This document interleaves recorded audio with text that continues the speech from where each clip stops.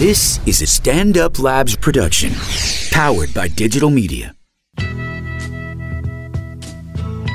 This week on the Mandatory Samson podcast, we have a number of really interesting quick hits off the top of the show. We also close the show with a very good 2016 update. We're breaking down the events that took place in Tulsa, Oklahoma, involving the murder of Terrence Crutcher. And we also have a really fun-to-watch video of Elizabeth Warren excoriating the CEO of Wells Fargo. It's pretty good, right, Joe? Great episode. Perfect. Stick around.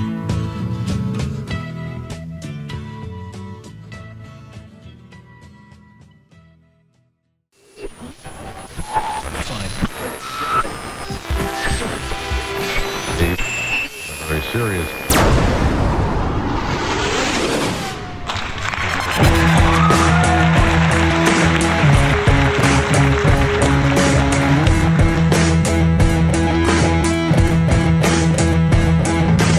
This is the Mandatory Samson podcast, coming to you from Stand Up New York Labs for the 97th time. Woo! My name is Christopher Flannery. I'm joined, as always, by Joseph Noe.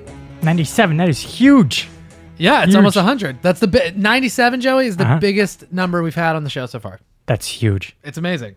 Welcome to the program, everyone. No time to waste today. We're on a bit of a time crunch. Studio schedule is packed. I wasted 4 seconds saying that and 2 seconds saying that. What are we talking about today? 3 quick hits off the top. The Terrence Crutcher shooting in Tulsa, plus 2 other shootings by police, 1 case of fabricating criminal charges, and 1 instance of denying rights. We also have Elizabeth Warren and the Wells Fargo scandal. And of course, Joey, a 2016 update to close us out. Whoa, that is packed. Yeah, it's packed. We got to get through it. Like I mentioned, the studio schedule is a little hectic today, so we're going to get our work done, and then we're going to get the fuck out of here and let somebody else come in the studio. Joey, Yes. presidential debate numero uno. Monday. Yeah, September 26th. That is Monday. Full coverage on MSP 98. Better believe it. We also, you walked in, I was on the phone with Daniel, who we are probably going to talk to on the phone next week about some environmental issues, some projects that he's working on. It's just a bit of a tease, but definitely next week we're going to have a phone call, and we're going to get into the North Dakota pipeline, which we have not talked about too much, uranium mining in the Grand Canyon, the Koch brothers. Yeah, a lot of stuff we're going to get into, so look forward to that. That should be a fun conversation that we'll have. The debate coverage, that's going to be a good episode already. I'm very excited about it.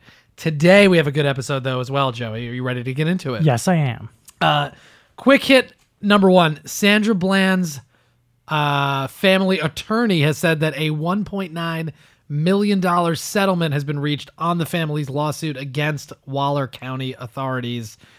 This was sent, by the way, to me on Twitter by Tamir, who's a, loyal listener of the show, and I appreciate him getting involved. Joey, thoughts? Money can't replace somebody, but the important thing about this is the fact that they're going to have new legislation and better training for employees in the jails.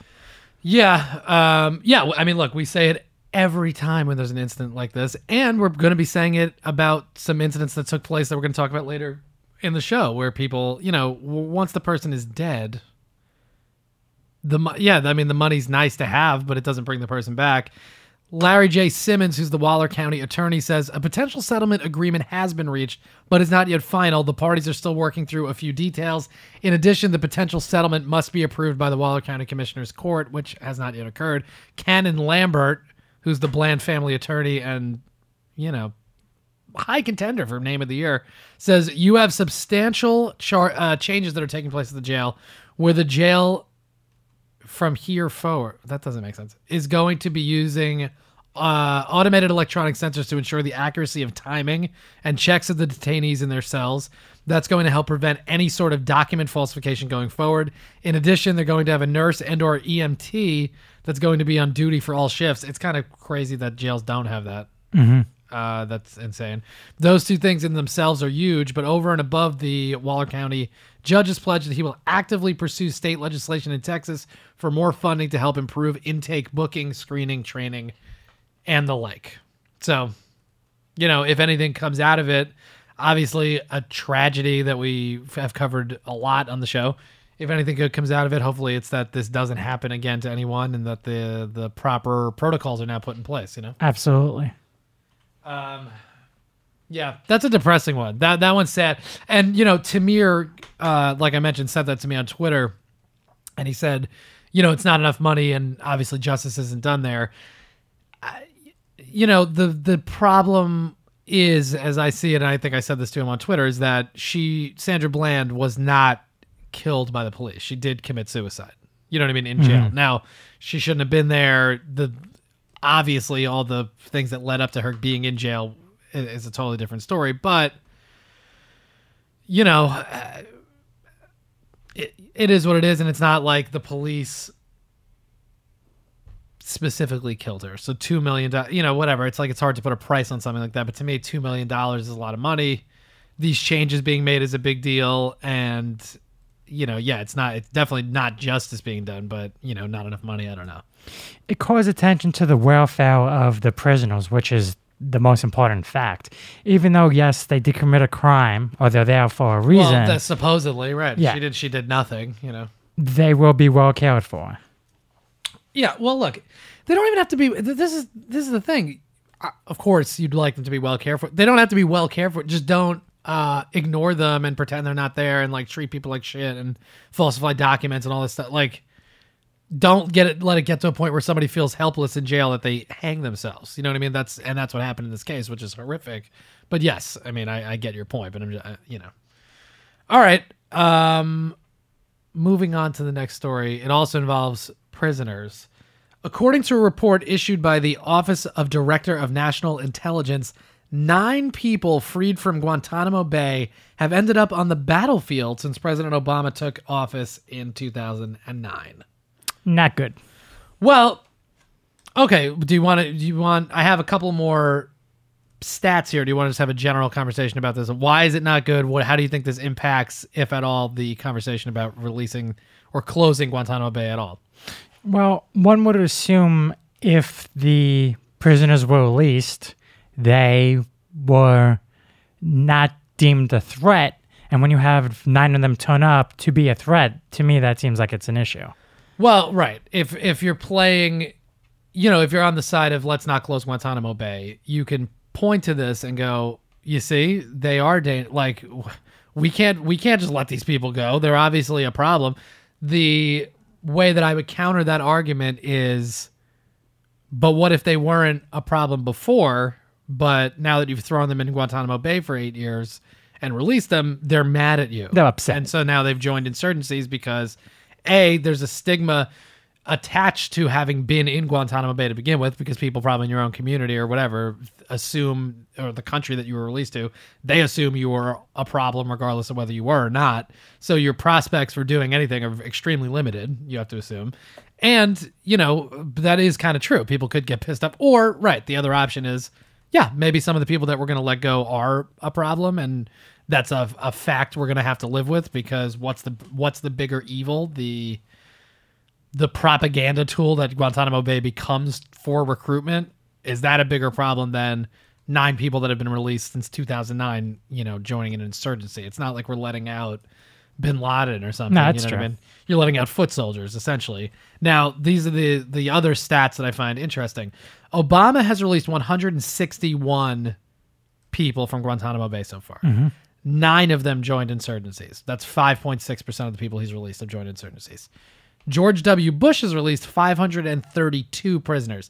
Now, before I give the number of people that have joined insurgencies and the percentage, Bush had the advantage here because he had a larger pool of people to release. Mm-hmm.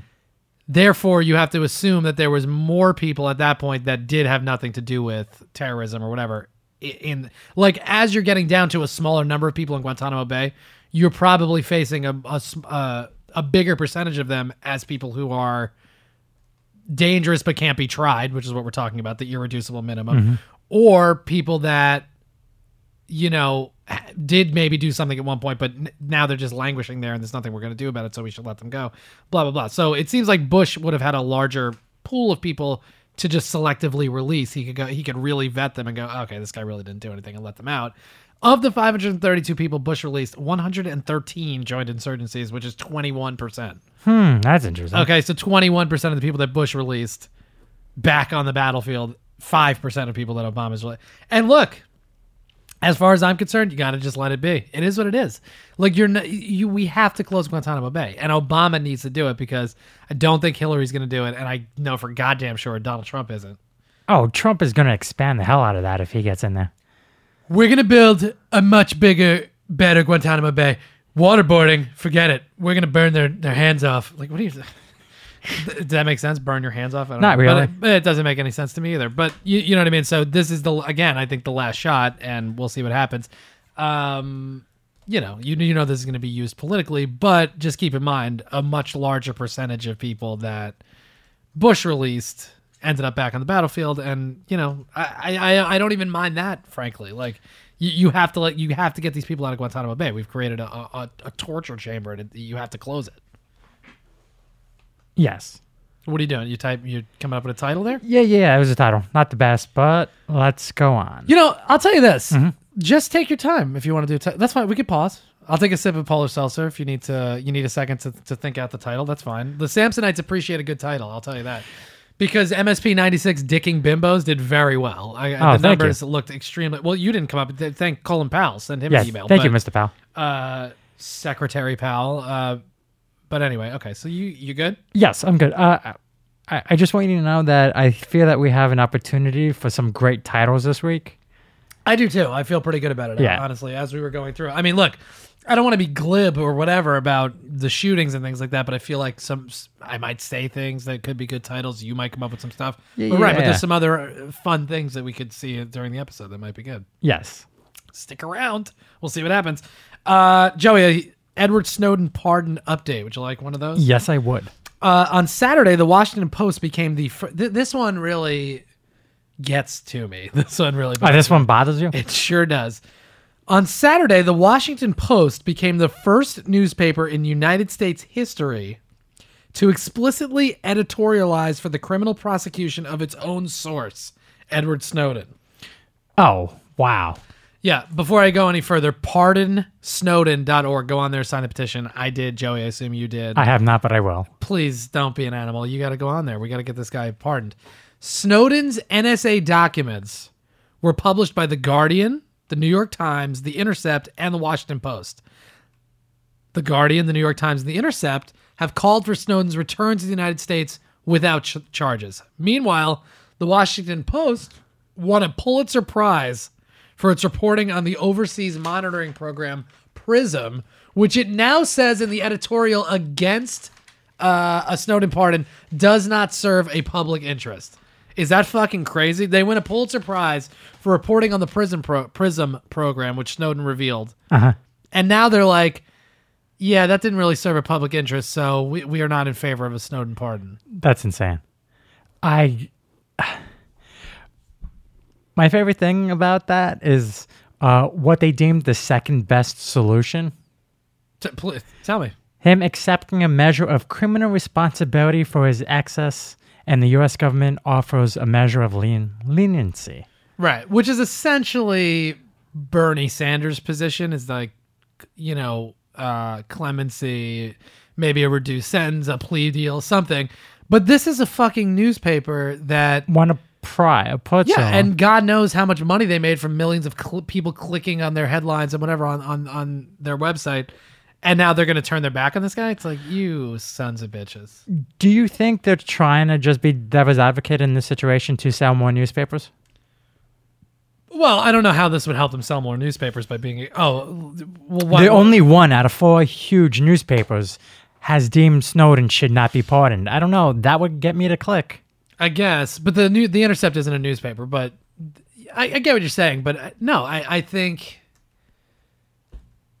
Look, I mean, maybe that's possible, but it's so insanely hypocritical to accept the information, vet it, write articles about it, collaborate with other news organizations, and then be like, but this guy, what he did because of this one aspect of it, he has to go to jail or he has to stay in Russia. Forget it. He can't be pardoned. It's really. It's baffling. And there's a good article on The Intercept by Glenn Greenwald, who worked very closely with Snowden to, get this information and everything, where he just lambasts the Post. So if you want to go on The Intercept and check that out, that's worth, looking into. But I mean, once again, I'm 100% in favor of an Edward Snowden pardon, no question about it. And the Post is making no case for him not to be. Yeah, which is just dicks. They are, they're dicks. There you go. New York City bombings, Joey. I guess this is another quick hit, pretty much, before we get into the meat of the show, which is really the Terrence Crutcher shooting, which is a tragedy, and a couple of other, like I mentioned, a few other topics in that realm of black people being killed, or people, police just doing the wrong thing, essentially. The New York City bombings. Now, on Monday, 28-year-old Afghanistan-born U.S. citizen Ahmed Khan Rahami was taken into custody after a shootout in Linden, New Jersey, where I believe also is a medieval times. I believe that is true. Is that correct? Yes. On Tuesday, federal prosecutors charged Rahami with 10 counts of a number of things. 2 counts using and attempting to use weapons of mass destruction, 1 count of bombing, and attempting bombing of a public place. 1 count attempt to destroy property by fire or explosive. 2 counts use of destruction device and a violent crime, etc. He was charged in both New Jersey and New York. No group, by the way, has claimed responsibility for the bombing. So, again, it's always a conversation when something like this happens. Is it terrorism? Well, is it the lone wolf? Is it lone wolf? Like, yeah, it's terrorism because people were terrorized by this, but that doesn't mean that it was ISIS or whatever. It's just some asshole that did this thing. Any thoughts on this? Because this has been covered a lot, obviously, and luckily nobody was killed. People were hurt, of course, but they caught the guy. And, to me, it's not a story that we need to discuss at length and get into all the gritty details, but there are a few things that I do want to point out about it. But. Well, there was something that caught my eye, if I could share it with you. Yeah, I'd love that. From reading the articles. It happened... Which articles? The ones that I sent you? Yes. Oh, very good. It happened on August 10th. He had an eBay account. Who, this Rahami? Yes. Okay. And he bought an item that had the following description. All right. Citric acid, USP/food, grade 5 pounds, great for bath bombs and candy. What? Yes. Who was selling this on eBay? I don't know. And I want to know why we don't have an investigation on what is bought online, because this seems like something that's great for bath bombs. What the hell is a bath bomb? Well, I'm trying to think. I mean, is it... I know. I'm honestly just gonna say bath bomb. It could literally just be a thing that you put in the bath that makes bubbles. Or makes whatever. soapies. Yeah, it makes soap. I don't think it's for bombing like this guy used it. But why did he? So you're saying he purchased this on eBay? What is it? It's some kind of acid that he used. Citric acid. Yeah. Okay. Yeah, but what are you gonna do? You're just gonna keep people from buying things that are innocuous outside of the other. Everything really can be used to create pressure cookers. You could cook food in it, or you could make a bomb. So, okay. I think that's well, look, that's a conversation to have, because I think people were going to go down that road where it's the balance between freedom and safety. Yes. How safe do you want to be?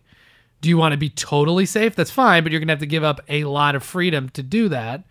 Or if you want to be free, you're going to have to run the risk of the fact that sometimes there's a crazy person going around that might try to blow you up. That's just that is the reality of the situation. Now, a couple of things that I do want to mention here. Number one, it does turn out, Joey, that police can chase someone, shoot them, and not kill them, right? Because Rahami was shot in the leg and the arm, alive still.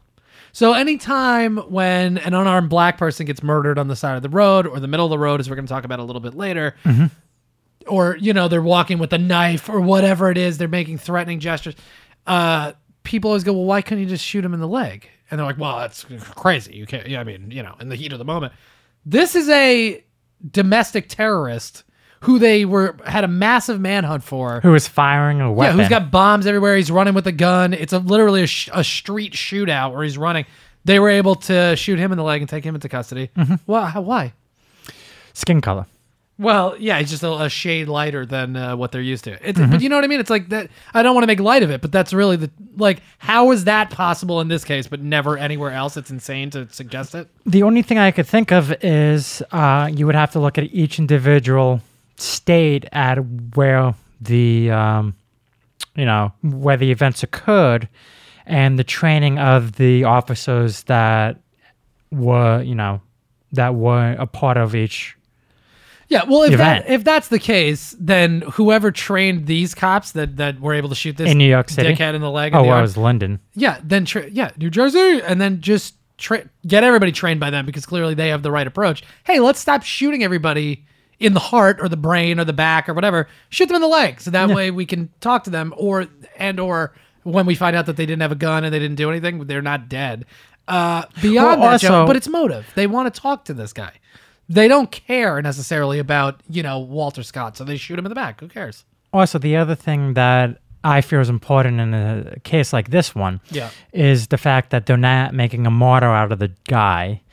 And because think about how bad that would be if you had someone who was going around, placing bombs and was then incidentally killed by the cops. Yeah. Well, you think that would make him a martyr, but who would treat him as a martyr? I'm pretty sure the Islamic State would say, yeah, we did it, because then he's dead and there's no way to find out the truth. Oh, interesting, Joe. Okay, very interesting point. I didn't even really look at it that way. Absolutely. Maybe you're right. Maybe that is, okay, so even more reason why we shouldn't be lethally shooting people. I mean, look, in some case, if this guy was really threatening somebody or whatever, fine, you shoot him. He's a problem, but... you bring up, that's a great point, actually, right? Because if he's alive, the Islamic State can say all they want, he works for us, whatever, but we have this guy in custody, right? Yeah. Interesting. That's a very interesting point. Now, the second point I wanted to make, Rahami's dad, Mohammed Rahami, went to the FBI in 2014 after some kind of stabbing incident concerned him about his son. Incidentally, what is the kid's name? I can't pronounce it. You could do it. Rahami? No, but what's his first name? I'm trying to distinguish between him and... Ahmed. Ahmed Rahami. He was not indicted by a grand jury, even though the arresting officer said he was, quote, likely a danger to himself or others. This is after the stabbing incident. So the dad goes to the FBI, and this is a quote from Mohammed Rahami. He goes, 2 years ago, I go to the FBI because my son was doing really bad, okay? But they check almost 2 months. They say, he's okay. He's clean. He's not a terrorist. I say, okay. Now they say he's a terrorist. I say, okay. That's all right. Great. But then according to the AP, Mohammed Rahami later retracted whatever comments he made to the FBI, just being like, no, he's not a terrorist. He just got some issues. But okay, obviously the guy went to the FBI and the FBI cleared him. So this fucking keeps happening every time. Second time, third time now? I mean, countless times. We keep having this conversation, and Trump's out there, very bad. We're not doing a good job. Talk to the FBI, because people are doing the right thing. People are going to them. The FBI is on top of these people, and what happens? Then they just clear them, and then 2 years later, they end up being a fucking serious problem. I don't understand how it keeps happening over and over again. The only thing I can say is, in a situation like this, you open up the case file that the FBI had and let it be open to the public so we could actually see what information they did have. Maybe something was overlooked. Maybe something was omitted. I don't know. Maybe that's a little bit of a dangerous game, though, opening up the FBI case files, because now, their methods are being revealed. Like, I understand there is the method was wrong, apparently, in this case. That's not what I mean. Not the method of how they looked into him. I'm just saying their methods of operation. You don't necessarily want that to be out there, because people that are looking to do evil or whatever, do bad, they can see then how the FBI would target them potentially, and they can look to avoid that. That's all I'm saying. But you're right. But why isn't this the conversation on TV? Why isn't this the conversation with politicians? Forget about talking about going after ISIS and going into the Middle East and doing all this stuff. Why isn't the conversation like, why are all these people slipping through the hands of the FBI when there is clearly an issue with this guy? His dad, new rule, anytime a dad goes to the FBI and even remotely suggests that his son might be a terrorist, he probably is a terrorist, okay? Because why would the dad do that? You know what I mean? It's just like, come on. Dig into it more. He stabbed people. He used to rant at work. Meanwhile, another case, this guy worked as a security guard. Oh, really? Yeah. What? How is this possible too? It's the same pattern that you keep seeing over and over again. People that end up being terrorists somehow were involved with security. They like having a gun. They were ranting at work. It's very, very similar. Maybe they're really undercover and they're learning the system so that way they can use it to their benefit. I don't think so. This guy doesn't seem like a fucking genius. They found him sleeping in a bar doorway in Linden, New Jersey. Okay. It's not like he had some kind of master plan. He's an idiot. He just wanted to do something and he did it. Something evil. Yeah. Finally, Joey, this is, do you have anything to add to this story? Because, again, like, it's under control. You know what I mean? This story is under control. Finally, a homeless man named Lee Parker and his friend Ian White found a backpack of bombs allegedly planted by Rahami near the Elizabeth, New Jersey train station, and they contacted the police. Lee Parker says, under the so-called hero's cape, I'm just a regular dude. I still have my 9 lives, I guess, and I'm going to keep trying to live them well. What a nice guy. Yeah, nicely said. People are raising money for him and the friend on GoFundMe to try to get him some work maybe or some place to stay or whatever. Because the guy did, he took the bag, but then realized because it was just unattended, so he figured, fuck it, I'll take this bag. Turns out there's a bomb in it, and he did the right thing and got in touch with the police and all that stuff. Overweight New Jersey Governor Chris Christie said charges could be pressed against Parker for stealing the backpack. No, I'm just kidding. That didn't happen. Oh, but that's plausible, right? You thought about it for a second. That son of a bitch. All right. You ready to get into this? You got any final thoughts on that? I think we covered it. I don't know. It's just, I see something else that caught my eye about this was that one of his friends said that he had a trip to Afghanistan in 2014 where he got more religious. You're right. So how much, is there something to be said about people visiting certain countries and becoming radicalized? Yeah, absolutely. We saw it with the Tsarnaev dipshits. Tamerlan was the younger one, I guess. I forget what the hell their name were, but yeah, they went to I want to say Dagestan, but whatever. They went somewhere. And they became more religious.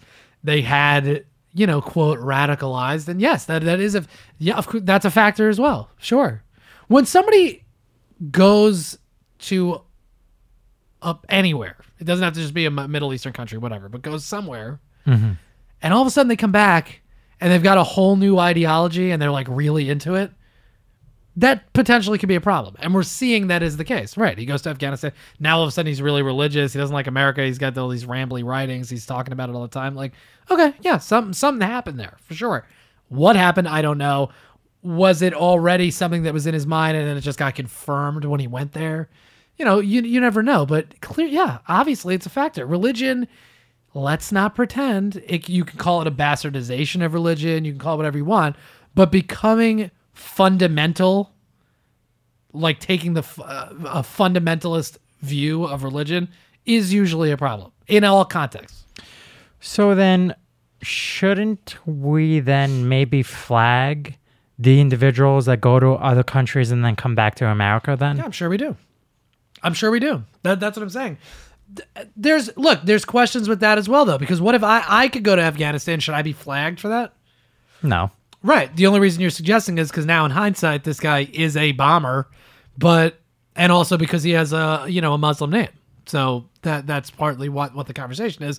So then you're in a situation where now anytime somebody with a Muslim name goes to a Middle Eastern country, it's kooky. Because you wouldn't do it if I went to India and went to like a Hindu temple or a Buddhist temple or whatever, right?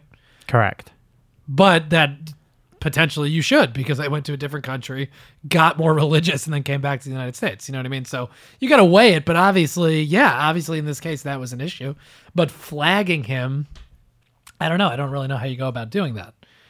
However, if his friends are saying it and his dad is saying it, yes, you should flag. Now put that third piece together. Go, oh, fuck. In 2014, he went to Afghanistan, came back really religious. Now he's stabbing people. He's talking about, okay, yeah, then connect the dots.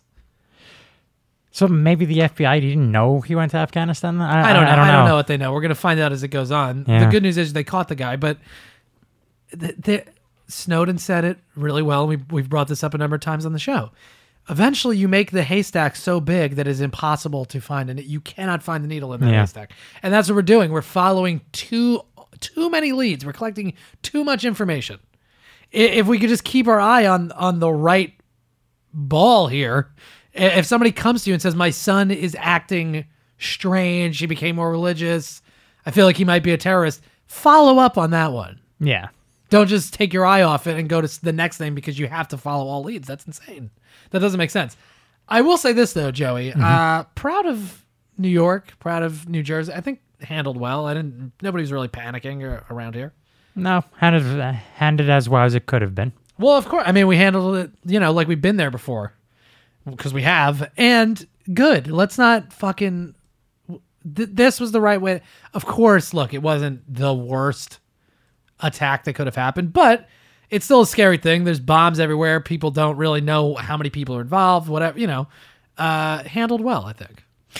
I did want to ask you, were you one of the people that got one of the text messages about the... Sure did. 7:45 in the morning. I didn't care for that. What, it said wanted, or... It woke me up. It was a like vibrated and like went up, like did my little notification sound.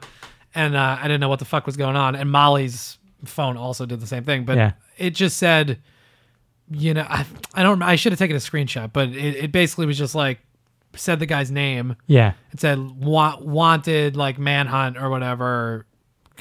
Go to the media for pictures. Like it didn't include a picture or anything, but it just said like, check it out. If you see this asshole, let us know. Okay. Off topic. All right. Isn't it a little crazy that they can do that today? That if there was going to be a manhunt, every person in that area can have a text message sent with the picture, what the guy did, and everything. Yeah.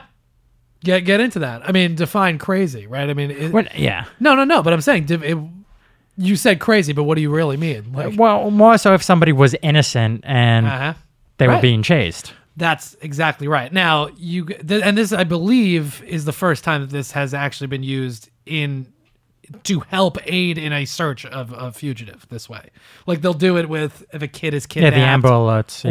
Or a silver alert if somebody with Alzheimer's or whatever is out. Like, they'll just say, hey, this license plate or whatever. But yeah, I think this is the first time this has been used this way, and you bring up a great point, right? That you better be fucking damn sure that the person that you're have an active manhunt for, and you're asking millions of people is guilty. Yeah, he's not guilty yet, but that's the right person that you really, yes, it raises a lot of questions, and it also raises the question of how much more advanced is that system going to get? Because, like I said, it put the kid, I believe it put his name, but again, it was fucking woke me up out of sleep. I looked at it quick and I was like, well, I'm going back to bed, so good luck.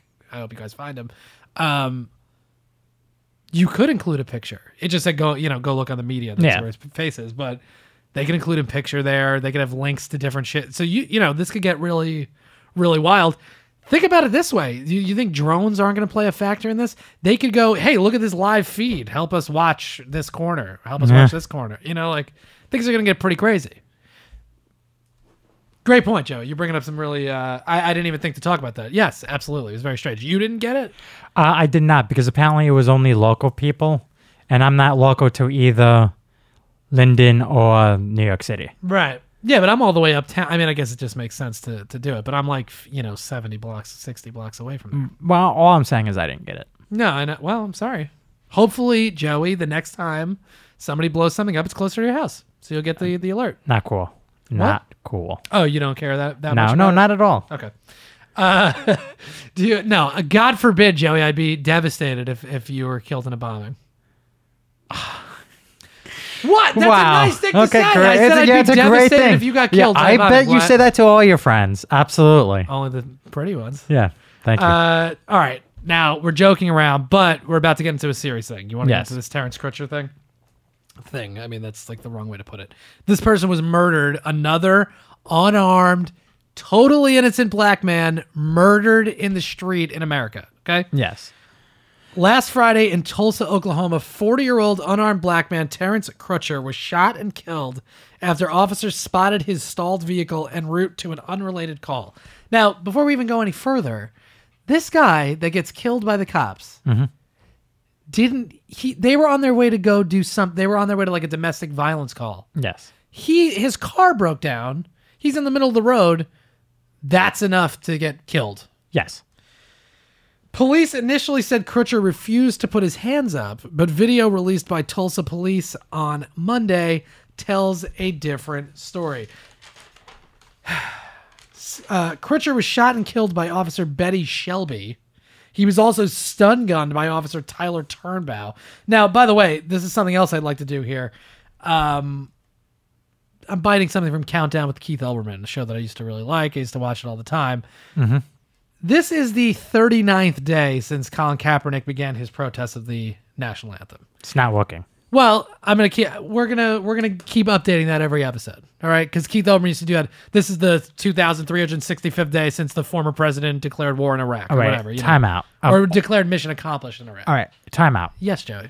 Of all the things that you can keep count of, you're going to keep count of Kaepernick kneeling for the anthem. Well, here's why. Okay. Because the reason why he's kneeling, I think, has gotten lost in the shuffle. I think the conversation just become about the act as opposed to what it's symbolizing. And what it's symbolizing is my people that are like me, black people in America, are getting killed for no reason every day. And until that stops happening, until we're treated equally, I'm not gonna stand for this anthem. So that's why I'm bringing it up in this segment, and that's why I'm gonna keep, because it's not about the fucking anthem.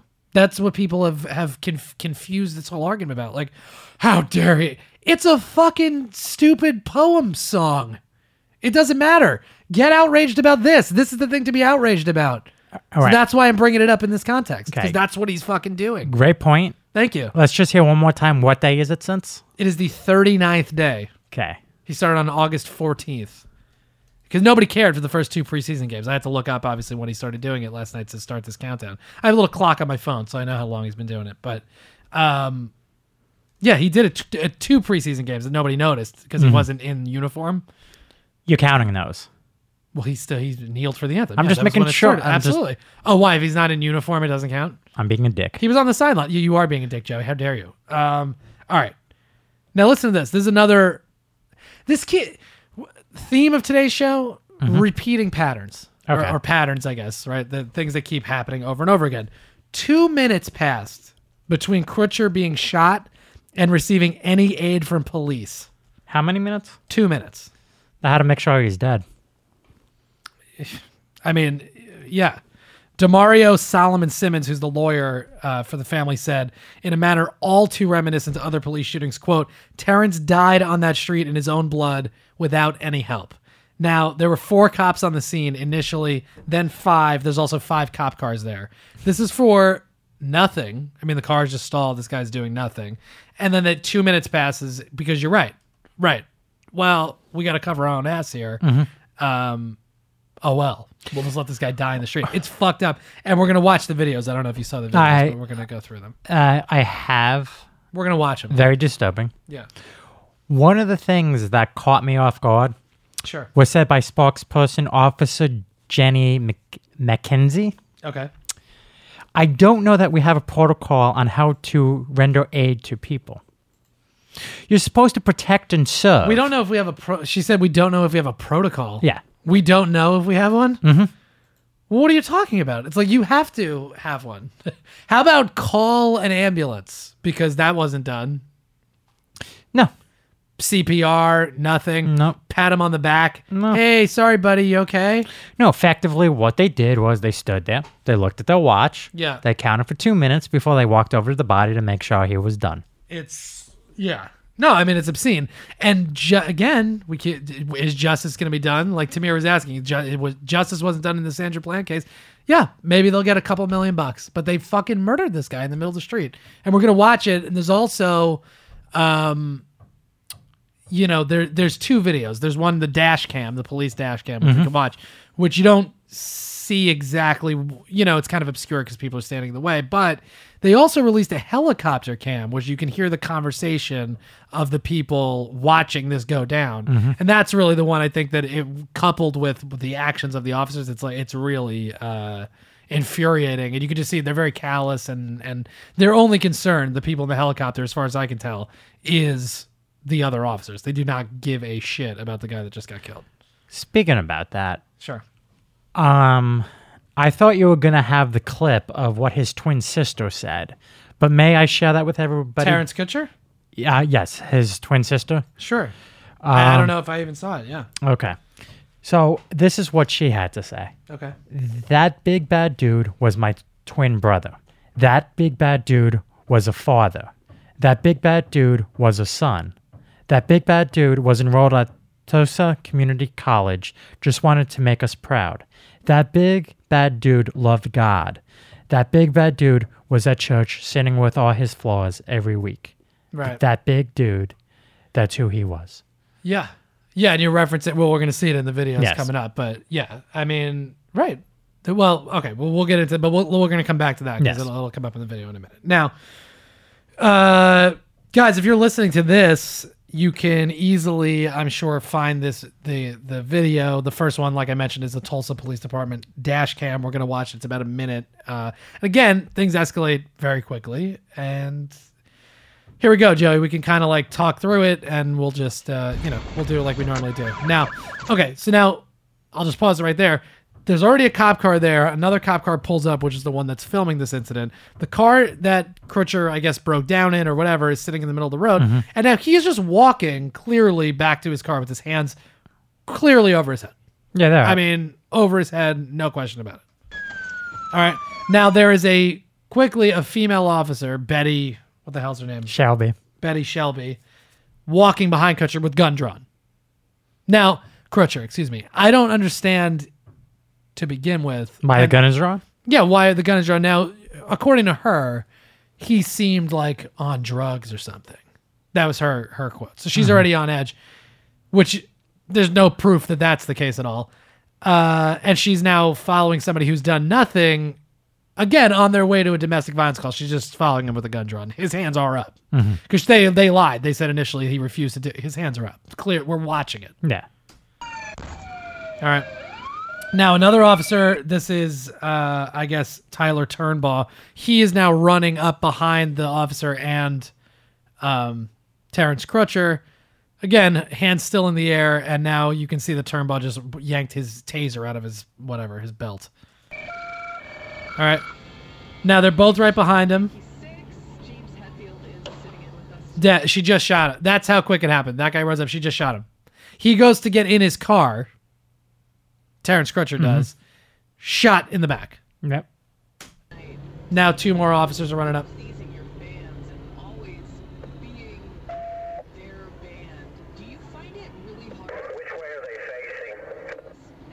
And now Crutcher's just... first of all, they shoot him in the back. I guess they stun gun him. And four officers stand there with guns drawn just watching him fall. Yeah, he falls to the street.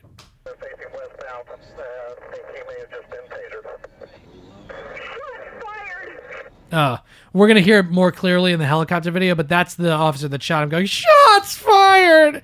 Her panicky voice there infuriates me. It's a prime example of somebody that is in the wrong place. Like, you're not clearly you're not qualified to do this. You're too freaked out. You just killed someone.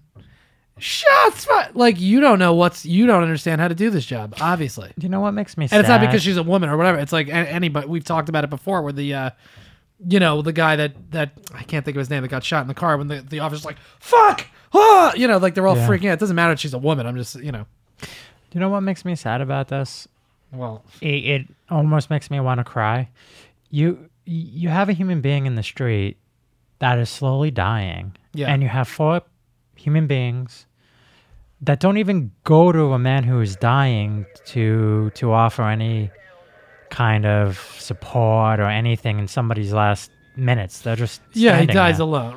Right. Even forget doing anything to actually help him. Right. They're just gonna stand over him while he dies in the street by himself. Hold his Well, and that's why I'm like- playing the video. It's like it's 2 minutes now. You're just gonna see they don't do anything. They're just kind of bullshitting with each other. They're talking to each other. They're just they are literally just watching it as though it's now another officer runs up. They don't know what to do. This is a clusterfuck that you're watching. Oh, look, now meanwhile, Joey, this is infuriating. They're backing away from him with guns drawn, like arm in arm, like protecting each other.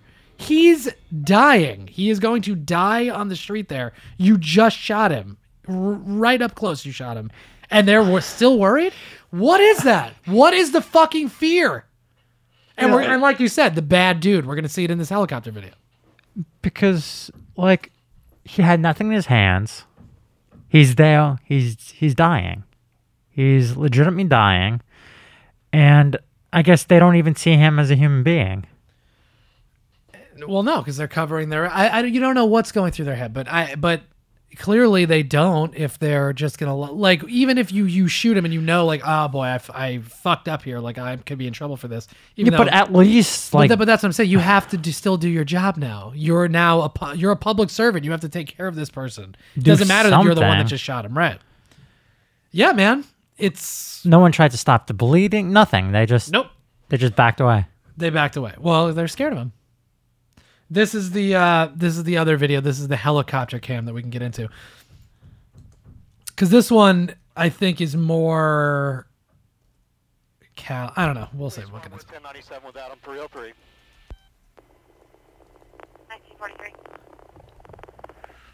All right, Betty Joe, where are you at? Okay. So now this is a helicopter overhead, and you see Crutcher with his hands up over his head in front of the police car, and you can see the officer Betty Shelby with her gun drawn now. So now everything you're hearing, the commentary that you're hearing, is the helicopter officers or whoever talking about what they're seeing on the ground as it's happening, which is what we just saw from ground level. He's got his hands up there for her now. Okay, so again, initial report was he refused to put his hands up, but now they're like, oh, his hands are up. Now he's walking back towards his vehicle. Okay, another cop car pulled up. I'm going to hit the recorder. His hands are up. This guy's still walking and following commands. All right, so this is the point where now the other guy's there too with the taser. So still walking, following commands, has not broke the law, has done nothing wrong. No, oh yeah, and that's what I wanted to say before. Right, he's never broken the law at all. Like, it's not illegal to break down in the street. Like, your car can break down. That happens. Not for taser, I think. Oh, hold on, wait. Let me go back because it's just... Yeah, you talked over it. I'm going to hit the recorder. This guy's still walking and following commands. Not for taser, I think. Time for taser, I think. Well, what the fuck do you know, piece of shit? What, really? It's taser time? It's horrible. Well, it's absurd. Like, why is it taser time? I don't know. I feel maybe some of these individuals get off in seeing people suffer, I guess. 100%. I think you're right. All right, now two other officers are running up. I've got a feeling that's about to happen. That looks like a bad dude, too. To be honest, something. Which way are they facing? Guy, he looks like a bad dude. He's got to be on something. What are you talking about? Yeah, he's just walking You're to in his the car. air. How the fuck would you know? How would you know? But that's the problem. I think they're just being racist. Well, that's the thing, Joey. I mean, at a certain point, how can you like hear this commentary, watch what's happening, and go like, "Wow, it's just an accident." Like, it's Oklahoma. It's a black guy. They're racist, right? There's an element of racism involved in play here. Clearly, they're looking at a guy who is not doing anything, didn't commit a crime at all, and they're going, "He's a bad dude, probably on something." Why?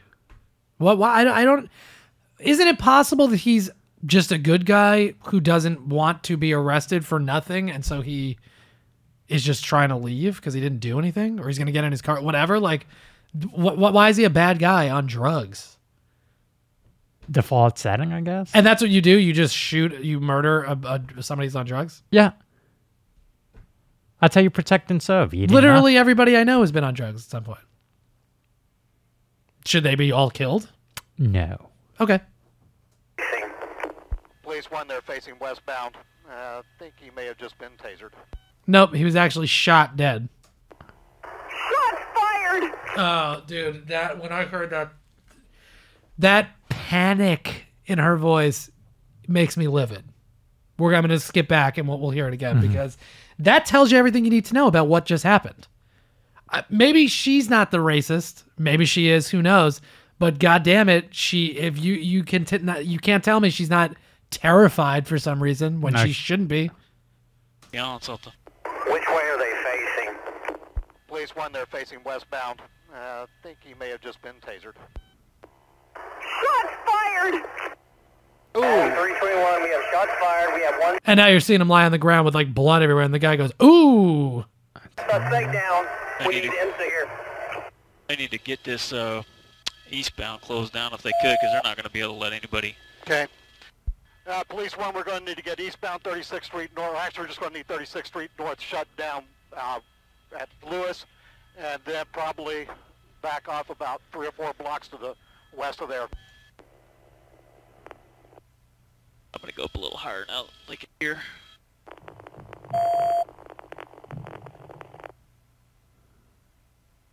All right, and that's it. Now the And cops still, are no walking away. one goes No, over. and he's just lying there. That's it. He's dead in the road. Defend that. There are people that will defend that. They go, well, he should have put his hands. Fuck you. His hands were up.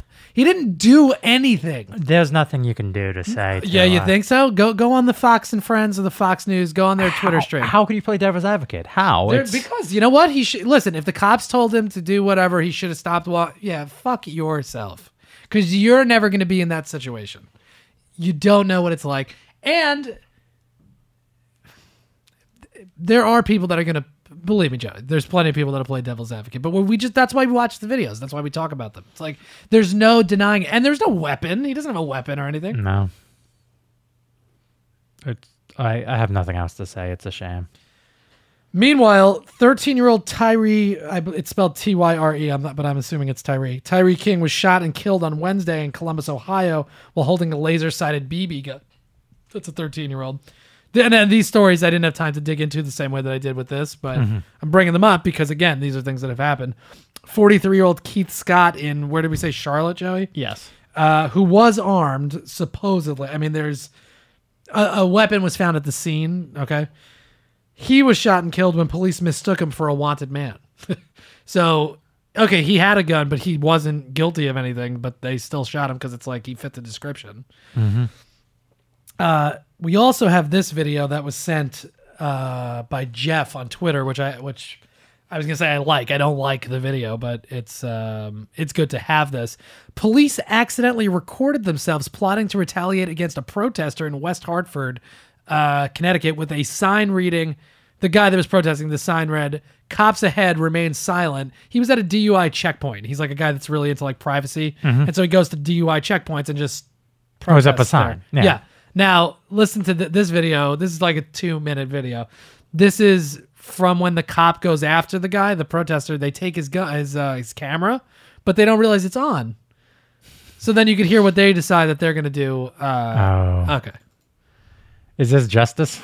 It's illegal to take my picture. No, it isn't. It's a public property. It's illegal to take my picture. Personally, it is illegal. Now this is the cop saying it is illegal to take my picture personally. No, it's not. You're a cop, dickhead. You're allowed to be filmed. And this guy is like the epitome. John Barone. He's the epitome of a piece of shit. Period. Wow. He is. To get any documentation, I'm allowed you to take my picture? No, it's but not. you're on public property. No, I'm not. I'm Therefore, on you have state no property. reasonable I'm on state property. You have no reasonable expectation of Be quiet. privacy. Can I have my phone? Not yet. I got the camera. Yeah, smart. Fucking idiot. Maybe you should learn how a camera works. On September 11, 2015, Connecticut resident Michael Picard was protesting near a police DUI checkpoint in West Hartford. Unbeknownst to the troopers who had confiscated the camera, it was rolling while they appeared to fabricate criminal infractions. Oh, no. Yep.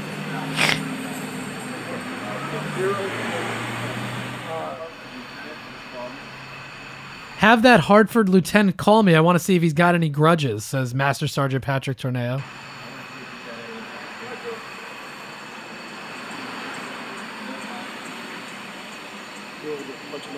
do what? You want me to punch a number on this either way? Got to cover our ass, says first class piece of shit John Barone. Gotta cover our ass. He was on the highway portion? Yeah. Here with reckless use of the highway by a pedestrian. So we could hit him with the reckless use of the highway by a pedestrian and creating a public disturbance and whatever he said. Creating a public disturbance. That's a ticket. 2 tickets. Yeah, that's a ticket. 2 charges. Yeah. It's 53, 181, something like that. I'll hit him with that. I'll give him a ticket for that. I'll hit him with that. I'll give him a ticket for that. You can't just decide. Like, he actually has to have done something or not done something. You can't just be like, you know what? Let's do this, this, and this. You're garbage. You're just garbage.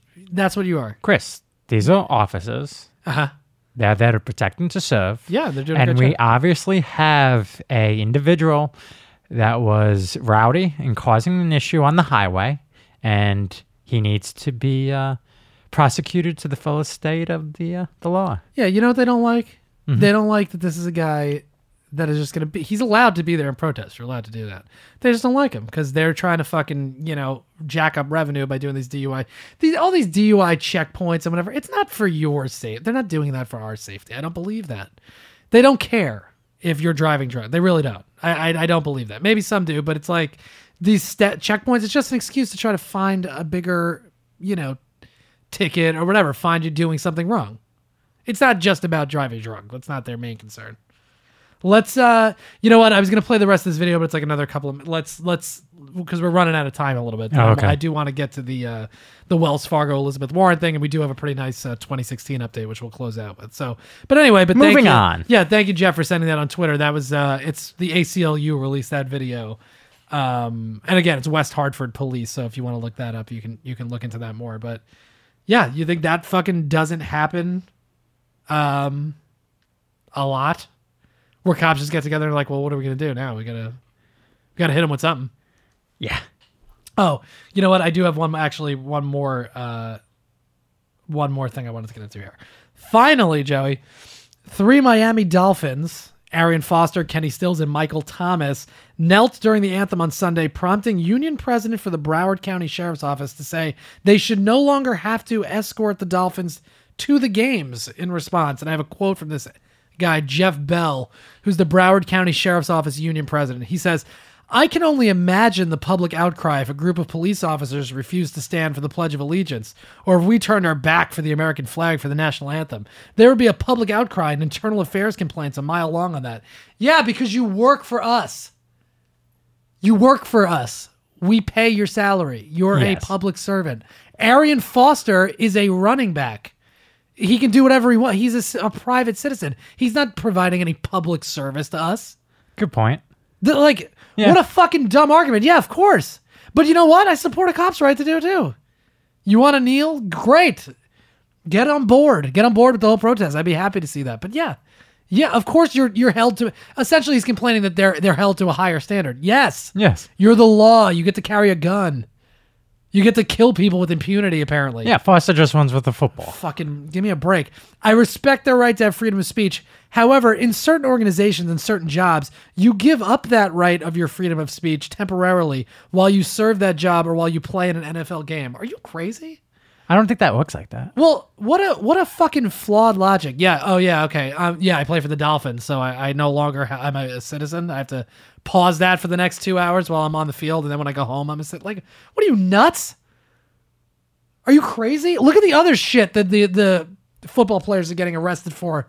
This is what you. This is just being an American citizen. That drives me insane. It's just such stupid, flawed logic. See, I feel like this would bring up, maybe we should take another look at Jeff Bell and how he's given a service to our community. Absolutely, Joe. You're right. Yes, that's the thing. You don't know it until somebody comes out and says something like that. And then you go, well, I wonder what other kind of weird views this guy has. Yeah, let's just take a quick look. We evaluate how he has helped the community, and we form a consensus. Yeah, it's also the other thing that I was just thinking about.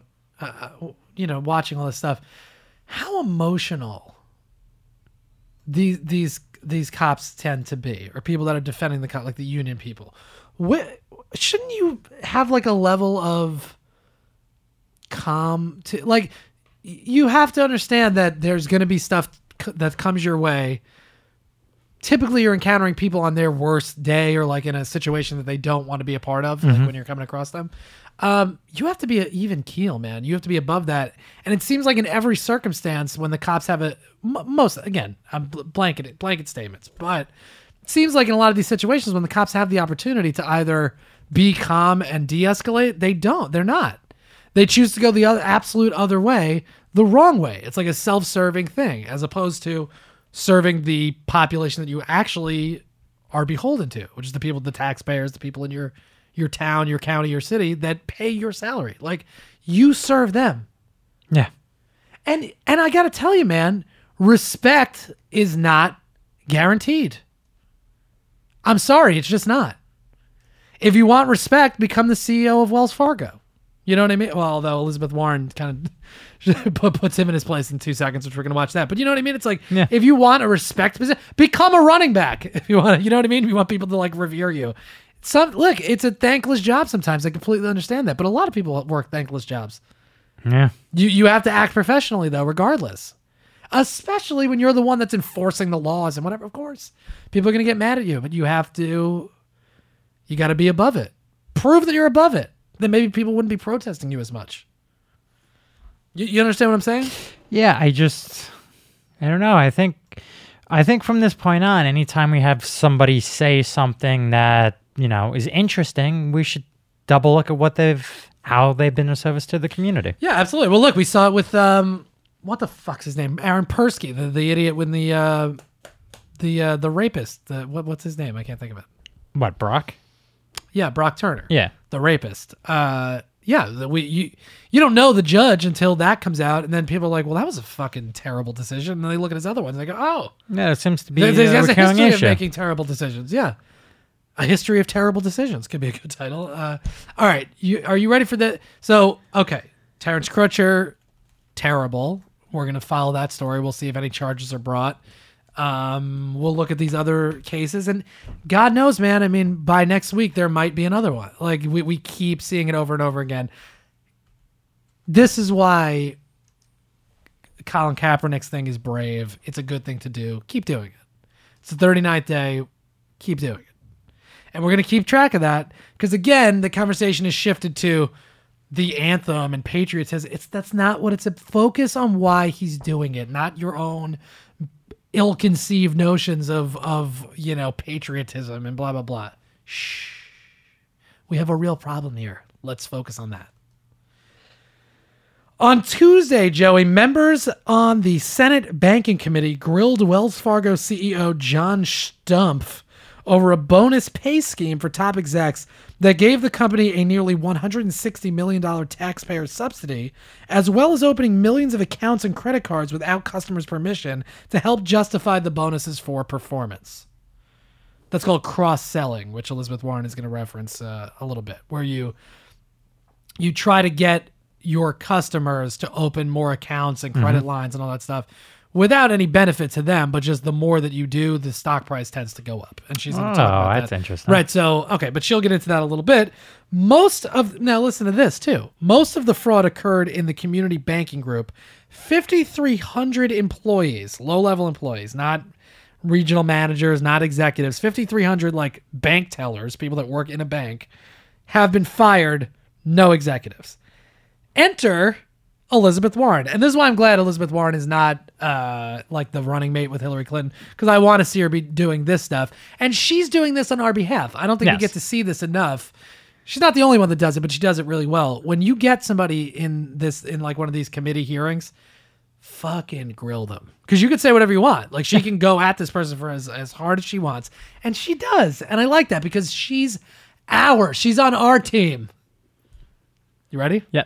This is Elizabeth Warren questioning John Stumpf, the Wells Fargo CEO, after the revelation of a huge scandal. And or a public service this of your is C-SPAN. television Thank provider. you, C-SPAN. We love you. C-SPAN, we really appreciate it. created by cable. Okay. Senator Warren. Thank you, Mr. Chairman.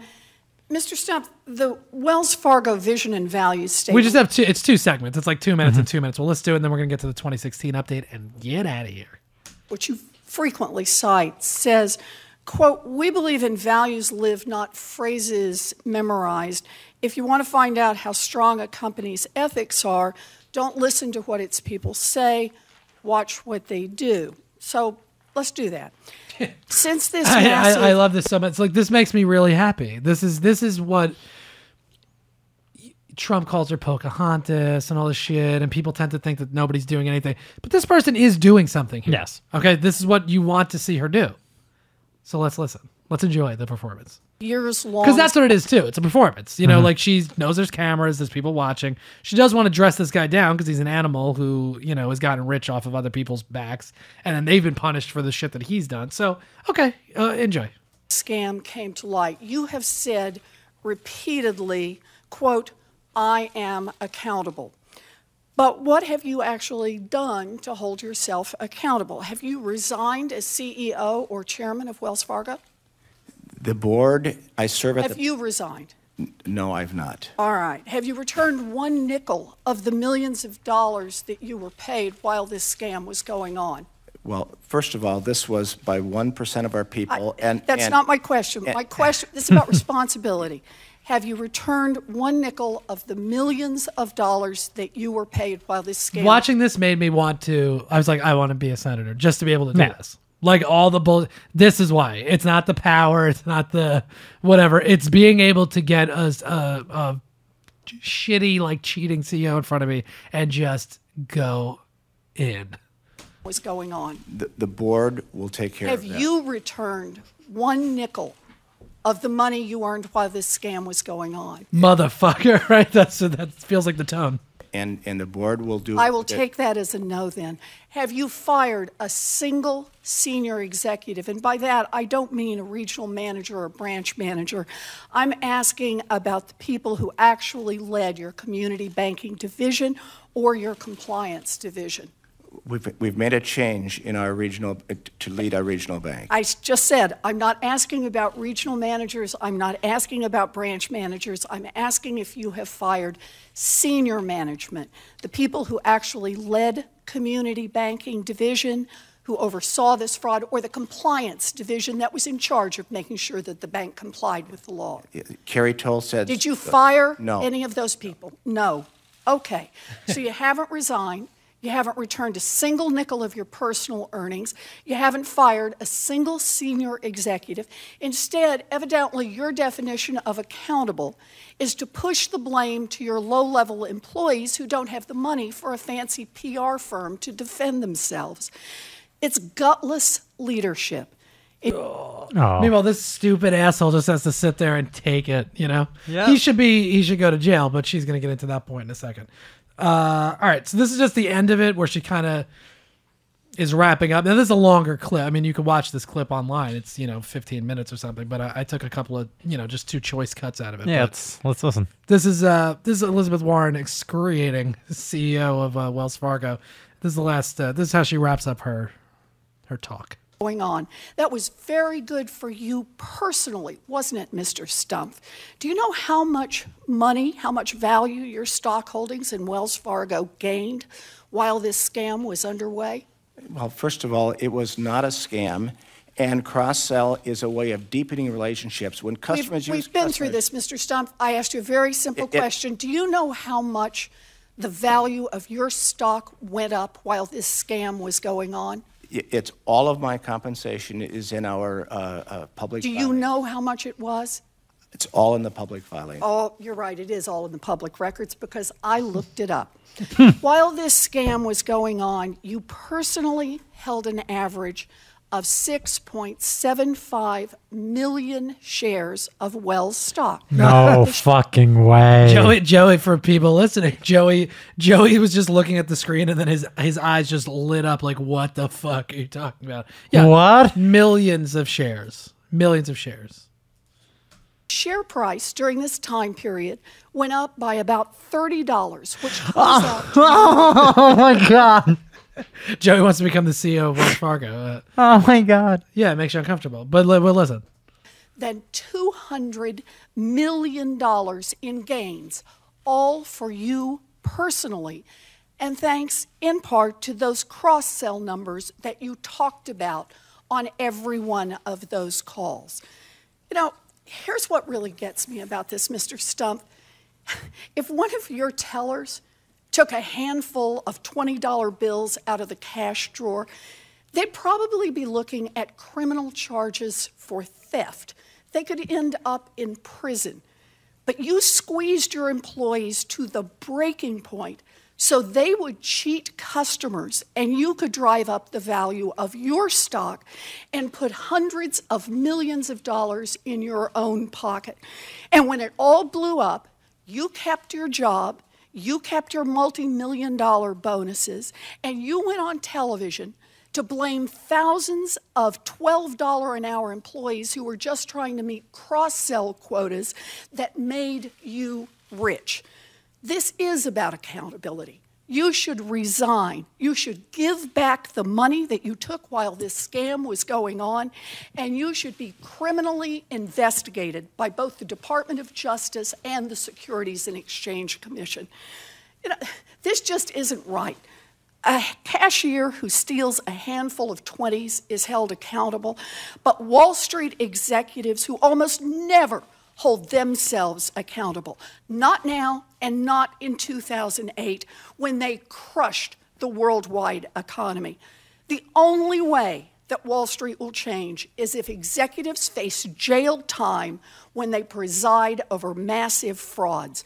We need tough new laws to hold corporate executives personally accountable, and we need tough prosecutors who have the courage to go after people at the top. Until then, it will be business as usual. And at giant banks like Wells Fargo, that seems to mean cheating as many customers, investors, and employees as they possibly can. Thank you, Mr. Chair. Jesus Christ, Elizabeth. Wow. Yeah, but that's okay. That's a real person, Elizabeth Warren. She actually cares. She sees what's happening. It fucking pisses her off. She hates that guy. Like, it's not like afterward they're gonna hang out or whatever. Or like, hey, look, nothing personal. It's just busy. Like, she fucking hates that guy. There's no question about it. And good for her, because he's a garbage person. He's working in a system that they've all built together, though, that we've allowed to let happen. Elizabeth Warren is somebody that works against that. The problem is if she had to run for president or vice president, maybe she gets co-opted, and you never know. But I got to believe that that's the type of administration Bernie Sanders would have, where she'd be heavily involved in that. Like, yeah. That's what you need. That's what we need desperately now. We're not going to get that. But at least she's there. At least she's doing that. We'll see what happens with this garbage guy, but isn't that nice to watch, though? It's beautiful, except that, he's going to walk away scot-free. Yeah, maybe. We'll see. Maybe I'll get fined or something. I don't know. All right. I'll tell you this. We need to get into this 2016 update because we're running out of time. You want to do it? Yep. Trump has a 42.4% chance of winning the presidency, according to Nate Silver. Now, for the record, since we've been cataloging, paying attention to all this, his number just keeps on going up, correct? Well, no, it was at a certain point. Let me see. I can actually click on this. I can give you a real answer. It was at a certain point. Then the conventions happened and the paths diverged. And now they're just coming back to where they were essentially before the conventions. The conventions and everything? Okay. Yeah. Here, I'm trying to. So back to the beginning. Yeah. I mean, the race is tight. Again, we got a debate Monday. I don't know how much that impacts it. I mean, at one point it was 51-49. Then the conventions happened. And now it's, Hillary has a 57.6% chance. Still well ahead. Yeah, look. As long as though that's a real number, as long as it's actually 58%, fine. Then I'll take it. Now, this is some other interesting information that I have for this week. I have a couple of new bits of information that I think are good. First of all, Democrats have a 56.1% chance of of controlling the Senate. Ooh, look at that right now. So okay, tipping point states, Joey. These are the states that are most likely to give one candidate or the other 270 electoral votes. It'll put them over that threshold, which is the number you need to become president. Florida has a 16% chance of being that tipping point state. All right, so pay very close attention to Florida. Pennsylvania has a 10.9% chance of being that tipping point state. Michigan, 10.7. Ohio, 10.4. North Carolina, 9.0. Nate Silver says that this is one of those elections where there isn't one major one, although Florida obviously is at 16%. But you have to get the majority of them? Well, no, it's just that sometimes one of them will be like an 80%. You know what I mean? Like they could go very high, but Yeah. for whatever reason, this election is all over the place. And okay. Now, these are must-win states for Trump and Clinton. And I find this information very fascinating. I have the top 3 for each of them. Hillary Clinton. If she wins Iowa, okay, if Hillary Clinton wins Iowa, she has a 95% chance of winning the election. Wow, just like that. Yeah. So again, we're gonna talk about these as we get closer to like election day. If she loses Iowa, she only has a 39% chance of winning the election. If she wins Ohio, she has a 95% chance of winning the election. If she loses, she only has a 33% chance, which I'm concerned about because Ohio right now is in Trump's camp. Florida. If she wins Florida, she has a 94% chance of winning the election. Basically, these states are like metrics, and if she's hitting these, then that means that the trends are going her direction. She's going to win. 94% chance if she wins Florida. Only a 28% chance of winning the election if she loses Florida. Trump, Michigan. These are his top 3. 91% chance he wins the election if he wins Michigan. Only 20% chance if he loses. Yeah. Minnesota. 90% chance of winning the election if he wins Minnesota. Only a 25% chance if he loses it. Wisconsin. 90% chance winning the election if he wins Wisconsin. 20% chance if he loses. Colorado, Joey, both of them have an 82% chance of winning the election if they win Colorado, and an 18% chance of winning if they lose Colorado. So interesting. I'll keep bringing those numbers periodically, but because we're going into the election, man, we're going to, we're going to just have, we're going to know, we're going to know pretty quickly. Yeah, we're going to be casting the votes. Yeah. Maybe on election night, I don't know. I guess it's a Tuesday, right? Maybe we'll just get together and we can record something while we're doing it. We can just tack it on to the podcast or whatever. Okay. At least as a bonus. We'll figure it out. Okay. Donald Trump, Joey, used $258,000 from his charitable foundation to pay legal settlements in 2007 and 2010. Well, that's what you're supposed to do with the money, isn't it? Is it? Is that right? I provide charity to myself. I'm the most deserving. Yes. The campaign, Donald Trump's current presidential campaign, paid $500,000 to companies he owns in August. Yeah. Also, he went from spending $20,000 a month to $180,000 a month in private security fees. Does he own the security companies? No, he doesn't actually. No, so that's just other money he's spending. Is it a friend? I don't know. Maybe. Yeah. Possibly. But do you think that if Hillary Clinton spent, $650,000 on stuff completely unrelated to the campaign, that would be a scandal? Yes. Do you think people would talk about that more? Yeah, and then the Clinton initiative would come up, and there'd be a whole thing. Right, but Trump paid $250,000 in legal settlements, just using charity money, and then spent $500,000 of donated money to his own businesses. And that's okay. Okay, it's a double standard. It's insane. I mean, I'm really hoping that the debate does something, but after that commander-in-chief forum, I'm not very hopeful about Hillary being, performing really well. The only thing is Trump's going to have to supposedly answer some questions, and God knows he's not going to be able to. So, well, would you want to do a pre-analysis of the debate? Let's get through just finish up with the update, and then if we have time, we'll do a little pre-analysis. Because I just want to say that you're going to have a master of reality television on a forum, and he's going to probably kick her ass, and somebody who doesn't come off as a natural politician up there. Maybe. So we'll see what happens. Well, we will see. In a series of tweets, likable billionaire Mark Cuban challenged Trump with an enticing offer. And this is what he said. $10 million to the charity of your choice if you let me interview you for 4 hours on your policies and their substance. Ground rules are that you can't mention the Clintons or discuss anything other than the details and facts of your plans, and no one else is in the room to help. Just me, you, and a broadcast crew. I'll add an option if you need it. I'll write you the check and you can keep the money rather than give it to charity. In the immortal words of you, what do you have to lose? I love Mark Cuban. Got $10 million. That's a nice payday. I wipe my ass with $10 million. No, but I would love to see that. Yes. Why wouldn't you? That really should be. I've said that before. The Lincoln Douglas debates and all that stuff. Yeah. I think Newt Gingrich challenged somebody to it. I forget. Do it.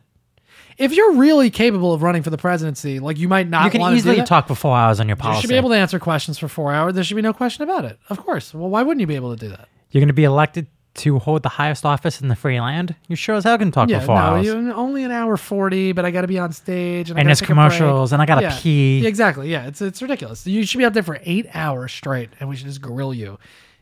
That's really the test. But we're not really electing. That's not how we do things in this country. We're not.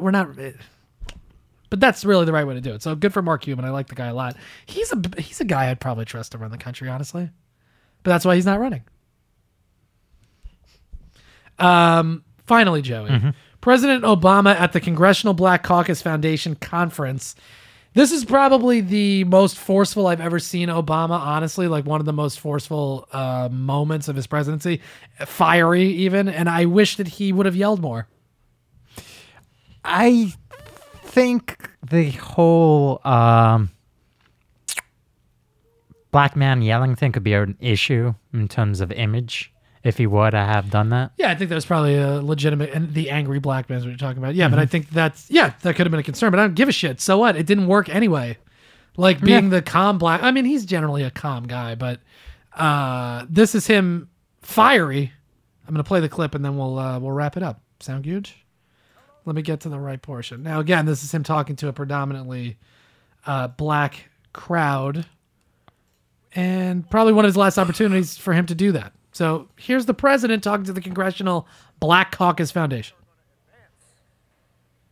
The cause of justice and equality and prosperity and freedom, then we also have to acknowledge that even if we eliminated every restriction on voting, we would still have one of the lowest voting rates among free peoples. That's not good.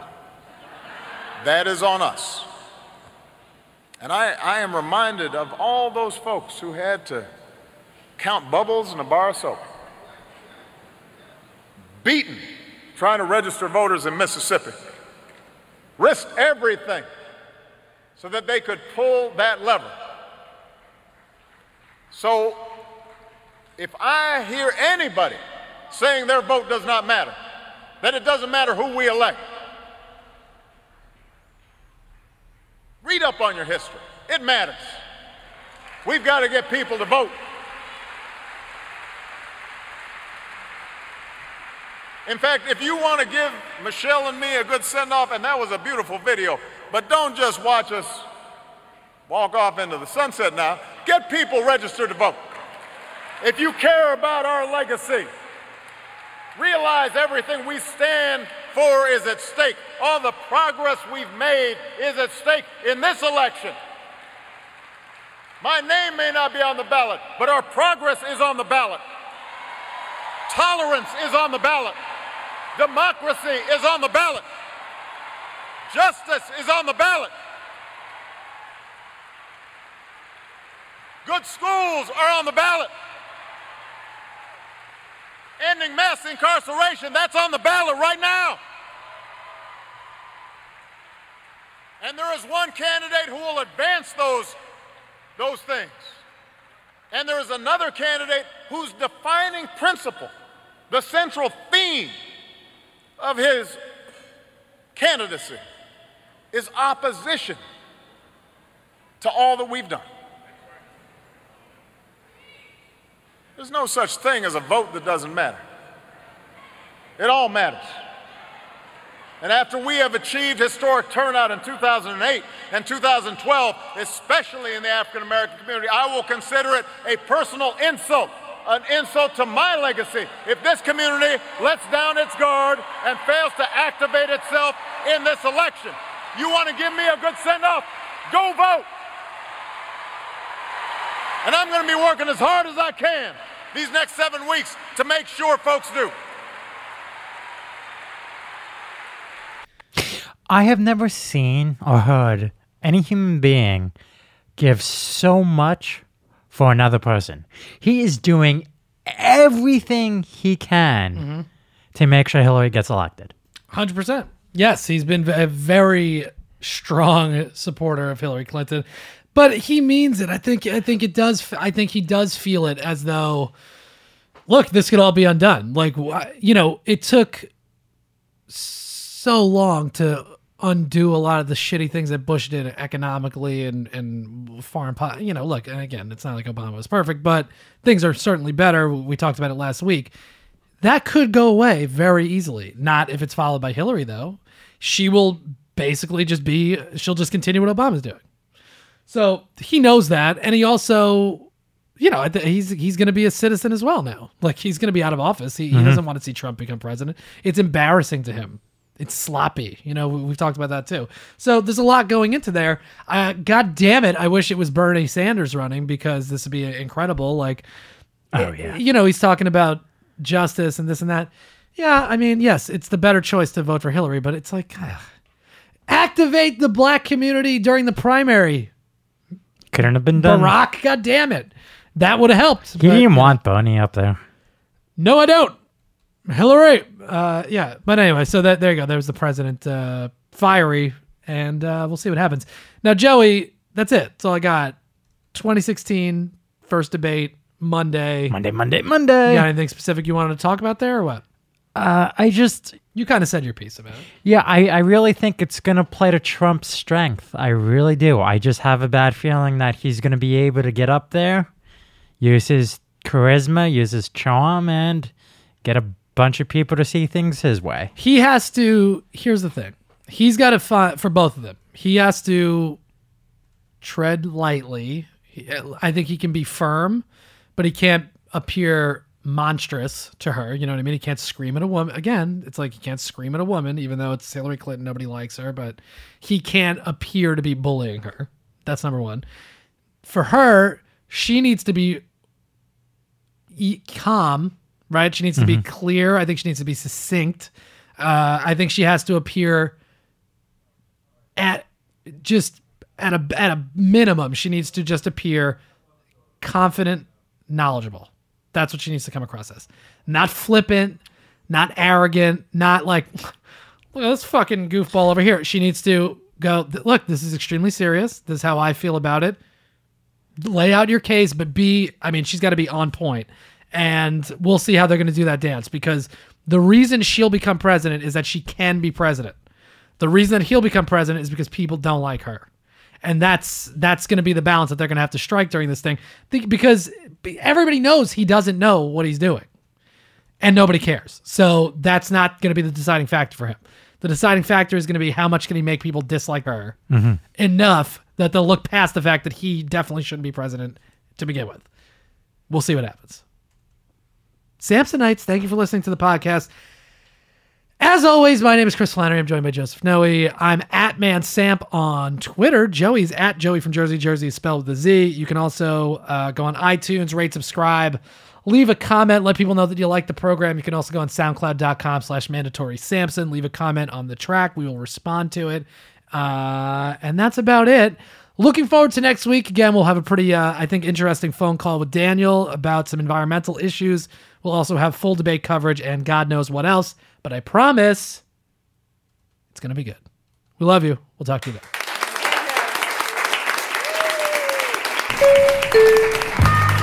This has been a Stand Up Labs production, powered by digital media. Subscribe to new and archive episodes wherever you listen to podcasts, and find all of our shows at standuplabs.nyc. Stand clear of the closing doors, please. No, we out.